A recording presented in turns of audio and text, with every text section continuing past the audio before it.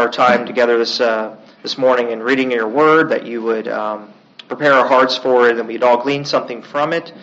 Each and every one of us apply it to our lives, and that we would hear you this morning and not me. And we just ask your blessing on those that can't be here with us today for sickness or traveling, and just be with those. And we pray for the situation of our country, Lord, and the world around us, that you continue to work in people's lives to draw them to you, and that you would use us in any way to bring glory in your name to yourself. And we ask these things in your Son's precious name, in the name of Jesus. Amen. Go ahead and turn your Bibles to 2 Timothy chapter 2.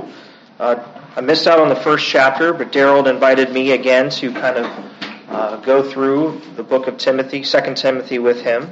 And so we'll be revisiting chapter 2 again today, as we did a few weeks ago. And I don't know if I'll be able to fill this whole time block. I say that, and then find myself looking at the time and it disappearing. But either way, I think you won't be upset, right? I'm the only thing between you and food, so... but we'll see what the Lord has for us this morning, and if it ends early, it ends early. But at first I'd like to just read through chapter 2 again, so it never hurts to get familiarize us from the Holman Standard here. So starting in verse 1 of 2 Timothy chapter 2. You therefore, my son, be strong in the grace that is in Christ Jesus. What you have heard from me in the presence of many witnesses, commit to faithful men who will be able to teach others also. Share in suffering as a good soldier of Christ Jesus. No one serving as a soldier gets entangled in the concerns of civilian life. He seeks to please the commanding officer. Also, if anyone that competes as an athlete, he is not crowned unless he competes according to the rules. The hard-working farmer ought to be the first to get a share of the crops. Consider what I say, for the Lord will give you understanding in everything. Remember Jesus Christ, risen from the dead and descended from David according to my gospel, for which I suffer to the point of being bound like a criminal. But the word of God is not bound. This is why I endure all things for the elect, so that they also might obtain salvation, which is in Christ Jesus with eternal glory. This saying is trustworthy, for if we died with him, we will also live with him. If we endure, we will also reign with him. If we deny him, he will also deny us.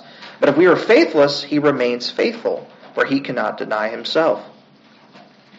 Remind them of these things and charge them before God not to fight about words. This is useless and leads to the ruin of those who listen. Be diligent to present yourself to God as one approved, a worker who doesn't need to be ashamed, correctly teaching the word of truth. Avoid irreverent and empty speech, since those who engage in it will produce even more godlessness, and their teaching will spread like gangrene.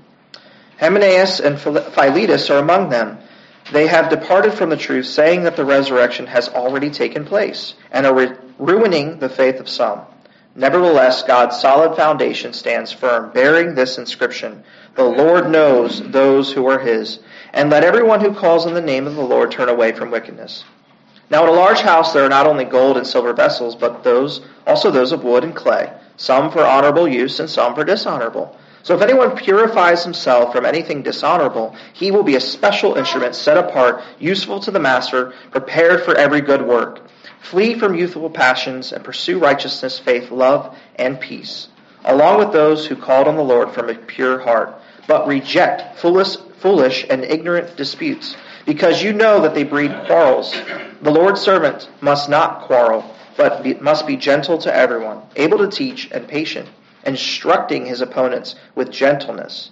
Perhaps God will grant them repentance, leading them to the knowledge of the truth. Then they may come to their senses and escape the trap of the devil, who has taken them captive to do his will.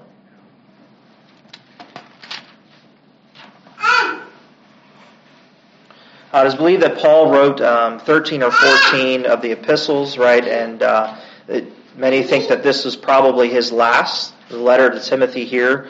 Paul says that he had wanted to be with Timothy in person, and I think that's important as much as possible. In the time of COVID, we know that it was hard sometimes to get away from our house to the point of even rules and regulations. But I know a lot of people out there that whether they're believers or not. A lot of people said, hey, that was a hard time to stay away from family and friends, to refrain from gatherings that we normally had, right? So being physically together is an important thing. Paul, I think, saw that too. He yearned to be with Timothy in person. He said that about other saints as well, right? He wanted to physically be with people, right? You can't really replace that. There's something about being in person. And so, here we are today. We're having fellowship, not only, between the meetings, and we fellowship during the meeting, and then we even sometimes stay afterwards and eat. But there's something special about being with each other, having a presence with each other, so that we can really be more perceptive of what each other's needs are and minister to each other. So Paul here starts with saying, my son, right? He's very affectionate toward Timothy. Be strong in the grace that is in Christ Jesus. I think this was mentioned before, not just by Daryl, but somebody else, I think, was talking about how grace and mercy aren't necessarily words that we would use to describe masculine or strength-bearing things. You think grace, that there's that saying, nice guys finish last, that's not a... having grace, show no mercy, for your enemy will not show you, any. It's like that kind of thought. Grace is for the weak, mercy is for the meek. But what does Christ say about the meek? Well, they will inherit the earth, right? So again, it's that opposite thinking of man. Obviously, there's a time to be assertive. There's a time to be for judgment to happen on earth, right? Depending on your position or what it might be. But grace and mercy are important, extremely important characteristics of what a Christian must be. And if you don't value that, then it's hard to say whether or not you've experienced it, right? Like, we have grace and mercy from our Lord Jesus. It's why we pass it on. It's how we know love, right? That's what we learn in 1 John. How do we even know love but through the Lord Jesus, right? We know love, and we love Him because He first loved us. And it was kind of cool and neat when the new group commander, or wing commander rather, on base, he took over, and they give their little speech, probably a little lengthy, it was like an hour and a half, talking about himself, and but the intent was good. It was, hey, learn a little something about me as your leader, your new boss, right? And he's pretty high up the chain. He's not somebody I would see on a regular basis. But Colonel McGee, he laid out, his likes and dislikes, but he also laid out some expectations, and it was interesting to see that one of the things he kind of really honed in on was grace and mercy. He said, grace and mercy is something I want to see. And he shared that he kind of alluded to having a Christian faith. He said it was something important to him, right? And it was very politically correct in the way he said it. Hey, this is my faith, you have yours, I have mine. But it was nice, it was encouraging to kind of see that, right? He talked a little bit about God and the importance of God in his life. And he said grace and mercy are important leadership traits. I extend that to each of you, and I hope you will extend it down, right? Know that, and he said, know that when it comes to these things, here is not what I mean, right? There's certain things you have to understand, you young airmen, all of you. If you go out and do these things, if you get drunk and you drive and you hit a family, your mercy only extends so far. You're going to find yourself in prison the first time. You're going to jail, and you're gonna lose rank, and you're gonna get a trial, but there's going to be certain things that are happen if you do X, Y, and Z. But at the same time, this should not be an organization, if you will, that we cannot mess up. Right? I expect you all to take chances and to make decisions, educated, hopefully intelligent decisions. But if you mess up, it shouldn't be, you shouldn't feel like you're going to be punished for every little thing. You should be allowed to make mistakes. And that was the kind of the context he was saying, right? And so it was just refreshing to see, grace and mercy being characteristics that are looked at as being valuable and, part of good leadership qualities, right? And so this is much more than that, right? What Paul's talking about, is spiritual grace and mercy. And Paul, we know, experienced that. It was so dear to him, right? You think of the road to Damascus, right? The mercy and grace that Paul experienced. Lavished on him.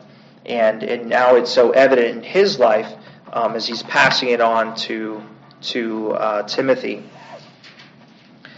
He says, what you have heard from me in the presence of many witnesses, commit to faithful men who will be able to teach also. See, two things about this statement. One is that this is discipleship in practice, right? Paul is reaching out to Timothy. He already has discipled Timothy, and he's telling him to do the same. Continue it on, right? Commit these things I've told you before in previous conversations, in person and in letters, and the things I'm committing to you now in this letter. Commit the things of God to take them and give them, pass them down, right? First off, find faithful men, people you trust, people who are qualified, right? He talks about qualifications or characteristics in previous Timothy, his previous letter, right? You talk about overseers and bishops, right? And he talks about the structure of the church. But he's saying take these people and teach them, disciple them, and trust these things to them so that they may continue with that they may be able to teach others also. And this came up this week. The other side of it too is that just that quick phrase, commit to faithful men, not only committing, not only discipling, a succession, if you will, of that kind of, all right, I'm giving this to you, you give it to somebody else, but understand that it's mutual. Most likely it's going to be a mutually beneficial relationship. For if with one man is to commit himself to another man in discipleship, it's rarely something that's just, you're going to learn from me and somebody else is going to learn from you. No, we learn from each other, right? Despite age and maturity levels, we can be mutually benefiting from each other's spiritual personalities, if you will. And there's a young man that just this week, it was sad to see him go. He left the base. We hadn't been meeting very long, but we've been meeting about once a week. His wife and Sarah were meeting in the evenings, so we would have a morning meeting, and then Sarah and his wife would meet, in the evenings, and just go over some Bible verses, have a time of prayer, and it was just nice to meet with somebody who's a believer on base. It was quick. We live right next to each other, and see again face to face, see somebody, right? And he was very encouraging. He reached out to me to do that, and so that was really encouraging for me. And he said, "Hey, I hope you continue, right? I'm going to continue on with this, but it's always good." He kind of charged me that. Remember, it's always good to have somebody by your side in this, especially in the military. Everywhere you've been, or you've worked, or wherever you find yourself spending time, in college or wherever, there's people that are lost, and it's good to minister to them. And not that those people can't even add value to your life, but it's a hard place to be in this world. We're constantly bombarded with discouraging things, so it's good to find somebody who's encouraging. Also know that this is not just a male thing, right? Obviously, Paul's a man speaking to a young man, and discipleship, it's easy to think the disciples of Christ were men, but women too, should be shepherding and discipling and mentoring other women. You know what I mean? You should start at first in your own home. You have a responsibility to your home. But then, you have responsibility to the assembly, the local church.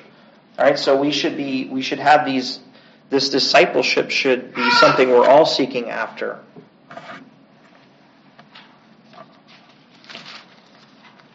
Daryl talked quite a bit about kind of the verse 3 and the thought of being a good soldier, right? He talked about the Navy and the military, right? And so to kind of just brush quickly over that, essentially, the idea is that Paul kind of lays out different examples between the military side, the Olympics, or the athletic side of, hey, when you, or even a farmer, it's like you have to understand, you guys should understand these things. Just like somebody in the military has a purpose, right? And they have to kind of, sometimes I must admit, you have to kind of remember what your purpose is, because even in your job, you can get kind of horse blinders on and think, this is what I'm doing. I had a conversation with myself, and then I passed it along to others, that sometimes I got discouraged because I felt like I would get told to do things that weren't consistent with what I believed my job was, right? They weren't bad things. It just felt like, hey, like you put me in charge of this shop, and we do maintenance and we do these things, right? And then you come around and you tell me, well, instead I need you to, do these chores, and they don't seem consistent with the job, right? So I have my leadership coming down to me and saying, hey, do these things, and they're not, I'm like, that's not my job, I didn't get trained for that. But what I have to remember is in the military, when you back up to the contract, you kind of step back and you realize the job is I will defend the orders of I will obey the orders of the officers appointed over me, right? And that's what they say. And so sometimes I'm thinking, well, I'm the non-commissioned officer in charge of the missile handling team, so I got to do missile handling team things as a non-commissioned officer, and that's true. But if the officers tomorrow say, no, you're not anymore, you're over here, they can tell me to sweep bays. They can say, no, you're going to sweep, you're going to make the same amount of money. They can't take away pay or rank, without following their guidelines. But unless it's an unlawful order, they can tell me tomorrow I scrub toilets. And that's what I am, right? Because I'm temporarily on one thing, but when I step back at the end of the day, I just listen to them. So again, unless it's an unlawful thing, they have the right, and remembering that and being reminded of that was kind of eye-opening, right? It made it less difficult for me to do my job, because I'm like, at the end of the day, I'm getting paid. I'm doing what I'm told to do. It's not immoral or even demoralizing. It is frustrating when I think I'm going in to know what I'm doing, and then I get told to do something else, or I feel under-equipped. But we all, when you back up and look at the big picture, what is it that we're really there for? Because it's easy to think I'm here for this, when in reality, that's not the whole picture. And in our spiritual life, that can happen too, right? We can think this is what the Lord wants from me, and maybe it is. And then 6 years down the road, 10 years down the road, the Lord's kind of maybe moving you somewhere else, but you think this whole time, no, this is where I need to be, or this is what I'm supposed to be doing. This is my stage of life. And God's saying, no, it's time to move on. There's something else. You know what I mean? Your life's purpose isn't this thing, whatever it is, planting this church, or being an elder over here, or being a missionary, right? God closes doors. And you would think, well, what's more important than being, a missionary in Russia? Why, this is what God wants from me. Well, He might be saying, good job, time to move on, And that's what you have to be open to. You're not a missionary. You're God's child. You know what I mean? Yeah, who happens to be a missionary today, but might not be tomorrow, right? We have to be open to what the Lord wants for us. And so I think that's part of understanding is that Paul says when you're a soldier, you do soldier things, right? Some Bibles say recruiter. This one says the officer, right? The commanding officer, but the point is that soldiers work for the military, right? A farmer, reaps the harvest, and if you're at the Olympics or you're an athlete, you got to follow the rules. You have to compete in a way.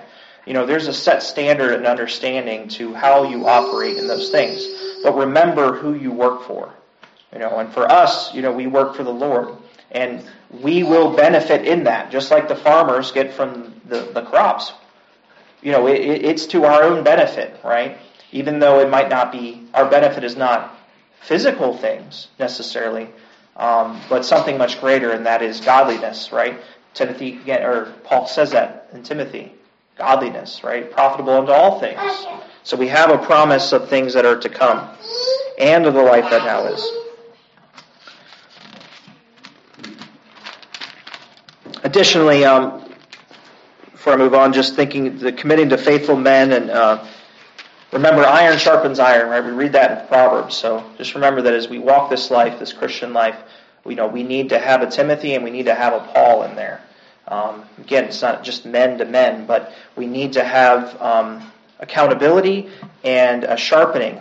That the whole idea of just we can become dull in this world as you're hacking against the wood per se. You need to be sharpened, right? So we were sharpened through God's word, and in our alone time, which Phil reminded us a few weeks ago, right, about that alone time with the Lord, committing ourselves to to just yielding ourselves to Christ and what He has for us daily. But also in yielding ourselves to others so that, we can be ministered to. People see things that we often don't see. We get stuck in our own ways, and sometimes we need that voice of reason of somebody who's willing to hold us accountable, right? So we got to remember that.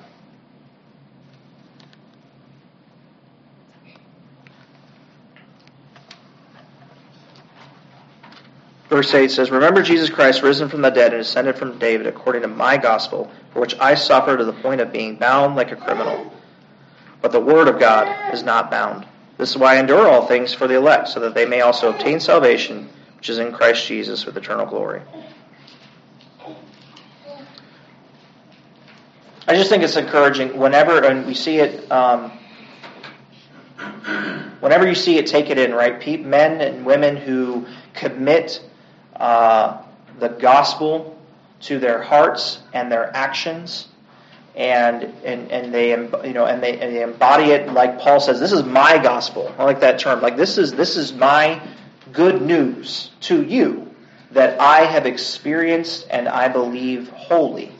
Right? It has been lived out in me. And again, thinking back to the road to Damascus, right? The conversion of Saul to Paul and his life, right? He experienced, shipwreck itself, and imprisonment. This is probably near the end of his life, or getting close to it, right? And so, again, he's speaking from experience when he's saying, this is important to me, and he's passing it on to Timothy. And he's hoping that Timothy, having seen it already in Timothy, and having seen it somewhat in his mother as well, and in family members before, but that reality of the gospel working in his life, and that he will continue with that, and to continue to disciple others, right? And of course this message is for us too, put in here into the scriptures for us to read even today. And he suffered for it, right? It's not easy. It's so easy, and we take it for granted in this country to, while there is some persecution that can happen for naming the name of Christ, it's certainly not popular.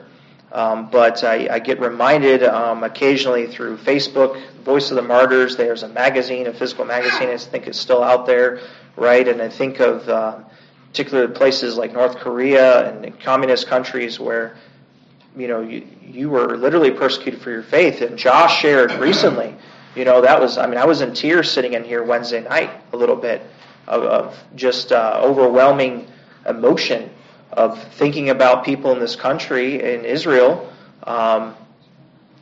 and just these friends that he made, and the danger that they're in, that they have to sneak around a little bit and kind of be discreet.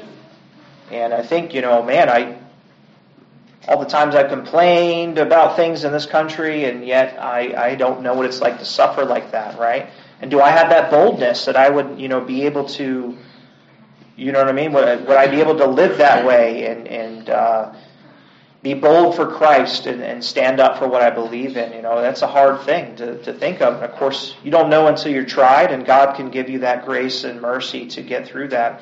But it's a good reminder to kind of, again, step back and look at the world as a whole. Look at the world as a whole and say, okay, get out of my little town in North Dakota and out of my little Air Force life and my family, and think about what's going on out there and what's gone on in the past. As we look through scriptures and history and what can be happening in the future. We know the Bible talks about it, and we're going to get into it in the next chapter eventually, right? About the falling away and where the world's going, and just know that times are coming where we're going to be tried.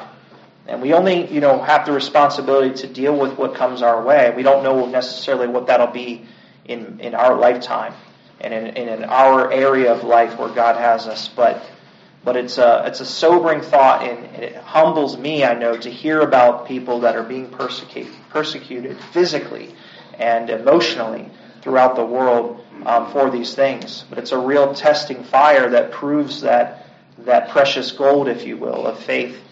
And so it's something that I think that every now and then we should be reminded about as we read about these. One, we should be praying as if we're in bonds with them, the Scripture says, those that are suffering for the gospel.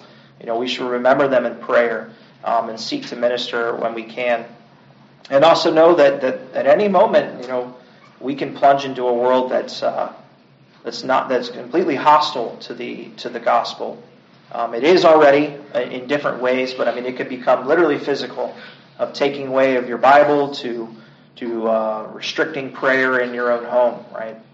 So we're thankful. We should be thankful for the freedoms we have and enjoy it and use it for the glory of God.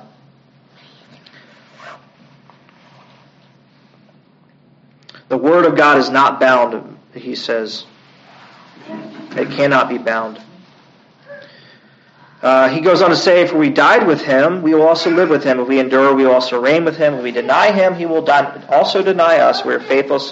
He remains faithful, for he cannot deny himself. I was a little confused the first time I read this, I think, and because at first I thought it was, it says, if we deny him, he will deny us. But then if we are faithless, he remains faithful.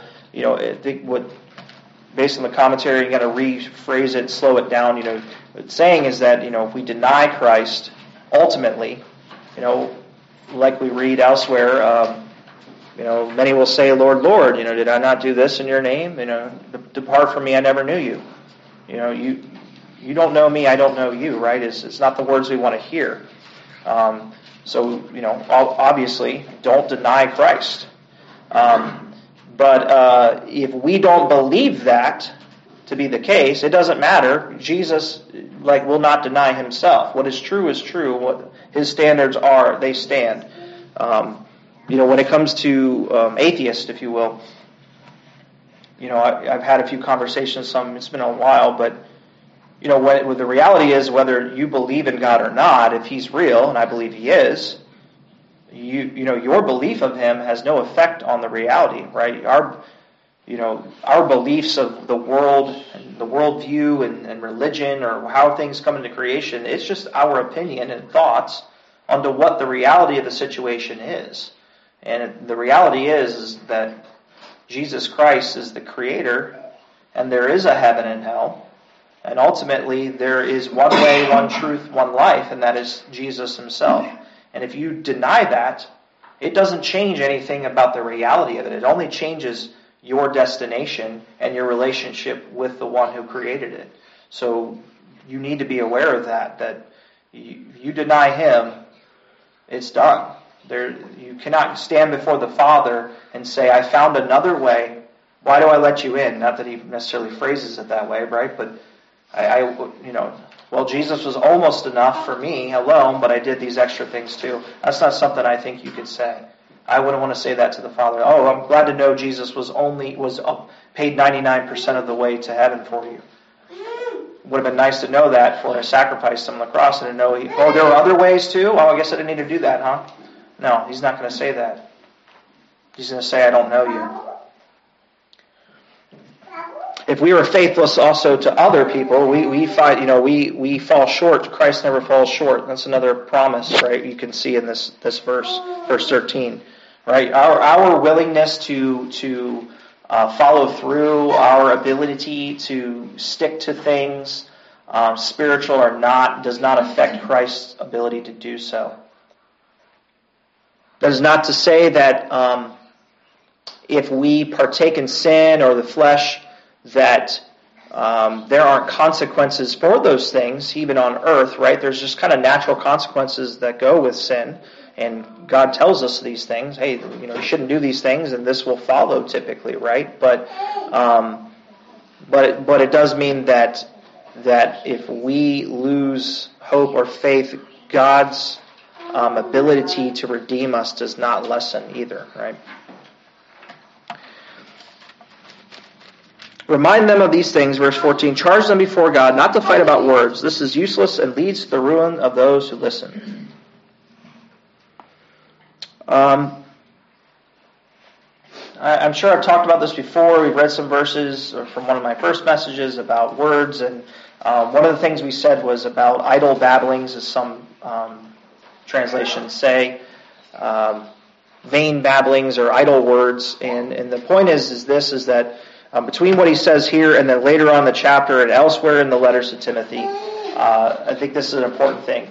One, it's an imperative for those of us, especially that come up here, if you will, right? And stand up here and give messages from the Word. It's important that we're careful in not falling into the trap of things that become useless, right?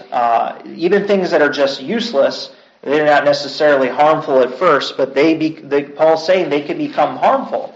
And so within the context of what he's saying in his time is there were certain things that were, one, purely deceitful or wrong and error doctrine-wise. And he mentions that a little bit, right?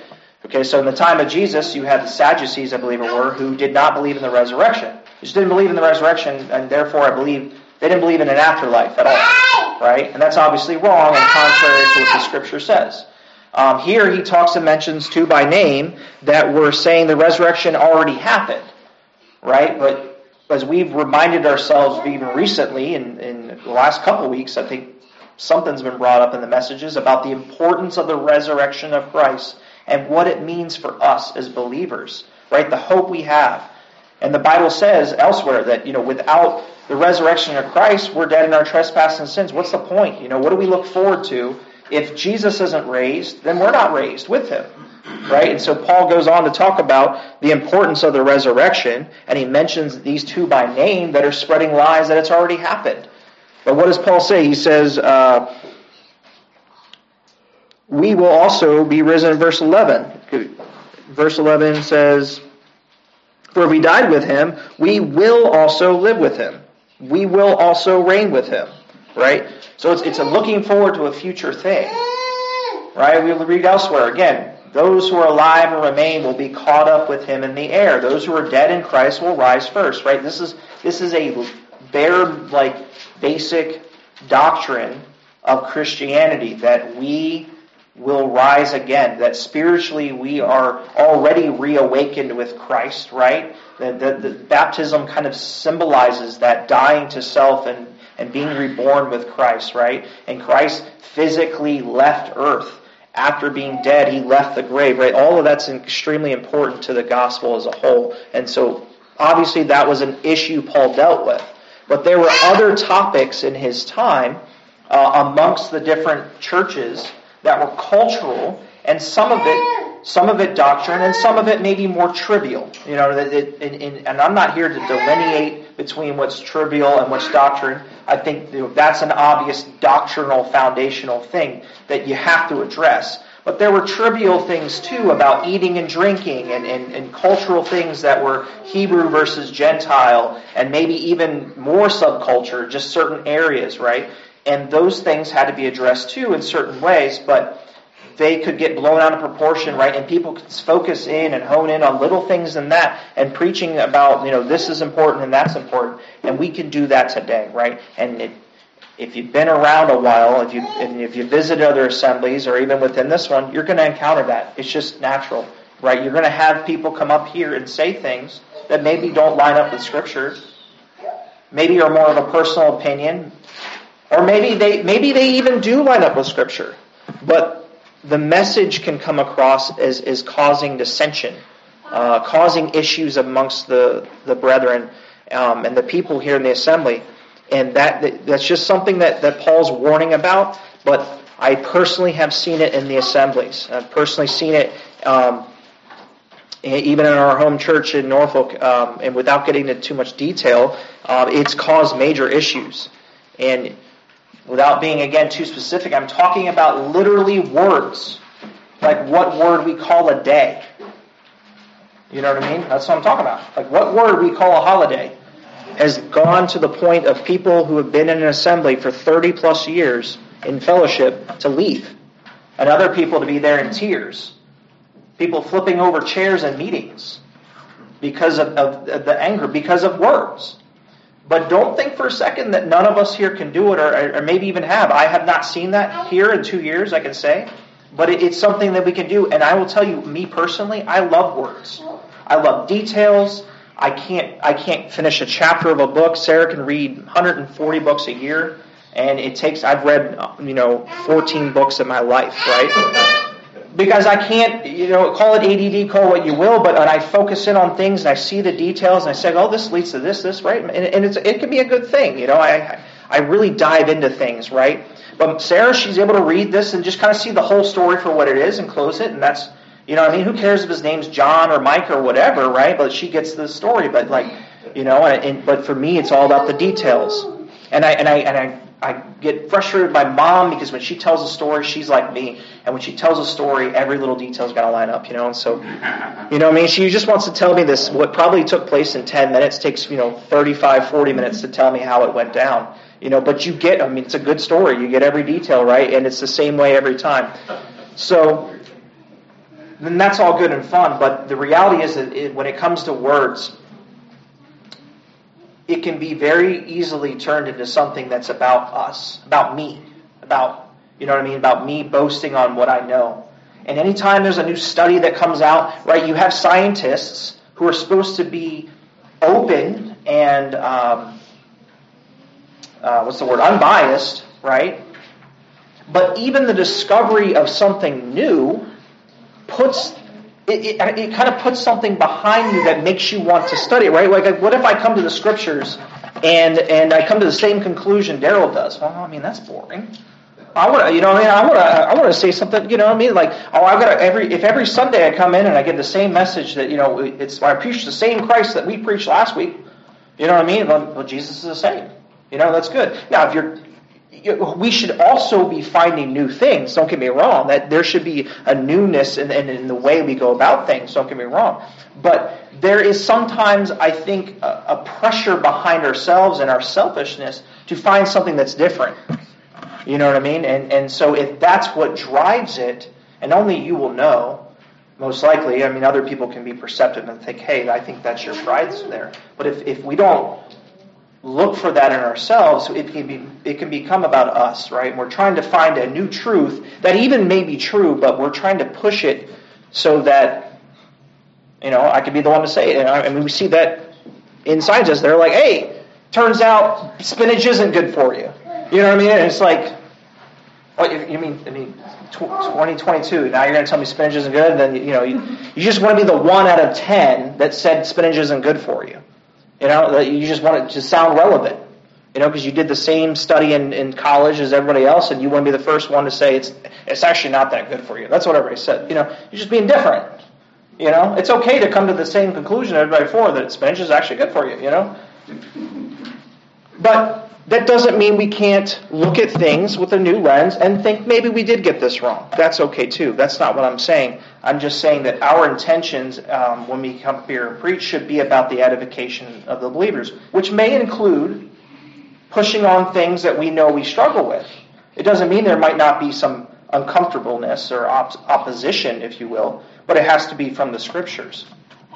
And I think Paul's warning about that. Look at this. We actually went all the way up to time. So I think there's a lot more there about the vain words. But literally, I read this, and I'm telling you, people argue about words. I can give you examples.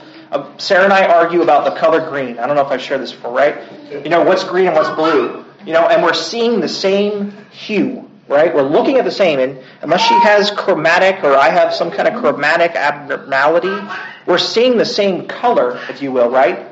But when something's closer to green or something's closer to blue, right, I just deem it as one or the other. I'm like, that's blue enough for me that it's in my blue list. And for her, she gets upset. She's like, no, that's too green to be blue. Or you know what I mean? So that's a green. We're both seeing the same thing. We see the reality of it, just what we call it's different, right?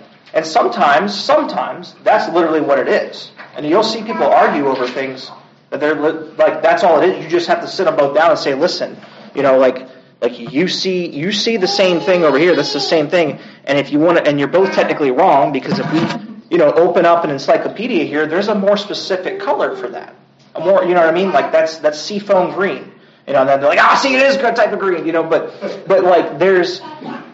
Sometimes people just don't Google things. It's just like Google it and be over with. You're arguing over. I've argued over the DAC rat situation. Is it a prairie dog? Is it a Dakota rat? But then you back up and you look and you're like, sometimes when it comes to what you call animals, there's common names and there's scientific names. Like how specific do you want to get? You can both be right. It's okay. That can happen even over things within the Scriptures sometimes, right? Some people, you can be saying two things, and they could both kind of be right, and then you both are probably wrong in some ways too.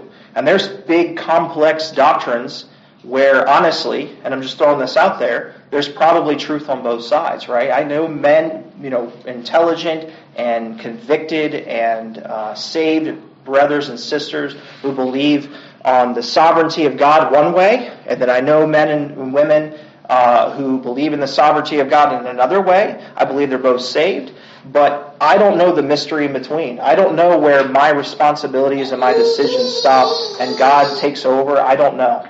I think it's an interesting topic. I know people have some strong opinions, and I'm not saying that can even be shared from the pulpit, but we got to be careful on how we do it, because we can quickly become sharing things in a way that can be just trivial too.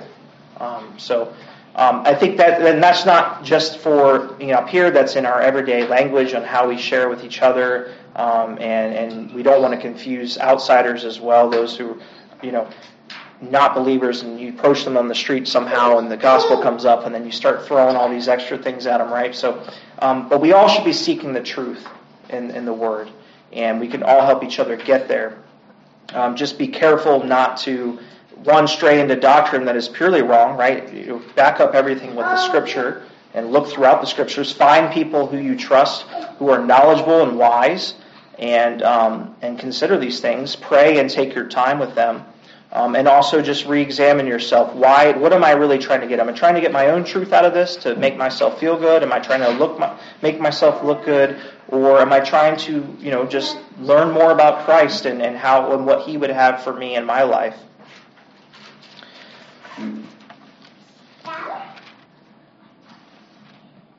A lot of what Paul encountered here with, or what he was hinting at here, was just about just aligning yourself properly with Scriptures and avoiding false doctrine, and again, his concern that he's already seen a falling away and error in the local assemblies, and he even to the point of naming a couple who are causing issues, right? But we can look throughout Scriptures and see these things happening in other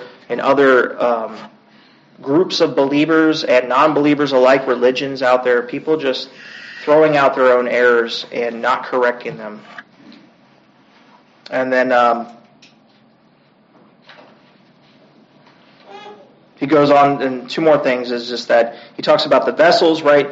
Just quickly briefing over that. When it comes to vessels of honor and dishonor, I can't help but think of Pharaoh and Moses, right? It tells us in Romans, it talks a little bit about vessels of honor and dishonor, and it talks about Pharaoh, right?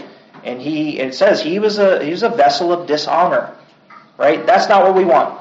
So just think about that way. It's simple.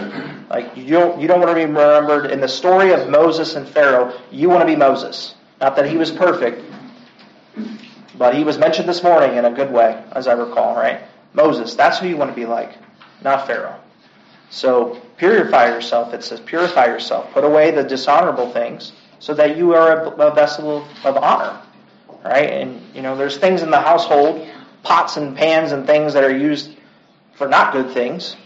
Toilets, those are not a vessel of honor. They have their use, but it's not something, I don't remember it as a toilet, right? We remember it as a crock pot. That puts out something we want to smell, right? So that's a vessel of honor to me in the kitchen world. All right? And then lastly, flee youthful passions, pursue righteousness, faith, love, and peace, along with those things who call on the Lord from a pure heart. Reject foolish and ignorant disputes, again, because you know that they breed quarrels. The Lord's servants must not quarrel, but be gentle to everyone, able to teach and patient, instructing even his opponents with gentleness. So again, we need to flee youthful lusts, passions, and pursue righteousness. One thing a brother shared with me many years ago, and I always remember it, the Bible says to resist the devil, put on the whole armor of God, and resist the devil and his wiles. But what does it say about lusts? Run away. I always thought that was interesting, right? Because the idea is that you can resist the devil, and not that the devil doesn't use lust, but he's like, but don't forget that Joseph ran away naked. right? When he was tempted with Potiphar's wife, right? He ran out of there. He didn't say, he didn't put on the full armor of God and say, oh, I'm going to stand here, right? When you see youthful lusts, just run away. Don't think, oh, I'm mature enough, just run away, right? And that's the problem. Obviously, it goes beyond just the immorality type of lusts. Anything, the passions of youth can even be the pride of life and other things as well, right? But I do think of that, and I think of those words shared by that brother years ago. Just run away from it, right? Proverbs even says, don't go down her lane. You know where she lives. Don't go down there. Foolish men go down that way. They walk by and think, just walking by, just window shopping. And then what does she do? She snatches them up. They're gone. And she takes their soul with them, essentially, right? That's kind of the way Solomon talks about that. And he would know. So, lots of great things from Paul to his disciple, if you will, Timothy. And hopefully we got a little more out of it again today. We're just looking over those things. Again, nothing groundbreaking. We've seen it all before. But I think it's a good reminder of the Word to just remember your intentions, right? I talked to my guys this past week, about a couple of them, they're dealing with some inner issues of people arguing and feeling, kind of disrespected. And, I was like, I want you, it makes me sad to hear that, right? You guys should want each other to succeed. And I understand, people get personalities in, a certain way, and they get irritated. You see the same person 10 hours a day. And so everybody's got their own story and version, right? But my hope is that everybody comes in here and they want the other person to succeed, right? We should want other people to be happy. And it's natural that eventually those people get on your list and you're like, I don't care. And I've felt that way. I don't want them to succeed. I want to look over and watch them fall, right? Because they've hurt me. Or they're not good people. They hurt my friends. But that's not the way we should be, right? We should want people to succeed. As believers, we want other people to come to Christ. And he even says that. Perhaps God will grant them repentance, leading them to the knowledge of the truth. In verse 25, right? That's what we want for people. And even in a practical way, I'm talking to these guys in the Air Force, I want you to want your buddy over here to succeed. I want you to want him to get better at his job and to be accepted in your group of friends here. And I'm not saying you can make all that happen. I'm not putting that on you. But at least if it starts with that, then hopefully your behavior toward that person will be more respectful and dignified and helpful for them. And then hopefully they do the same, right? We'll see if that happens. But we need that for each other, right? We should start with our own hearts. We should want what Christ wants for us and for others at all times. Let's pray. We thank you, Father, for your word. Again, this morning, I ask that you would help us to apply it, that you would work in our lives so that we would put you first, and that you would help us to take the mind of Christ, may it be in us also, like the song says, and that we would look to uplift him and his truth over our own, that we would be receptive to his truth at all times, and to be gentle to others as well, and to each other.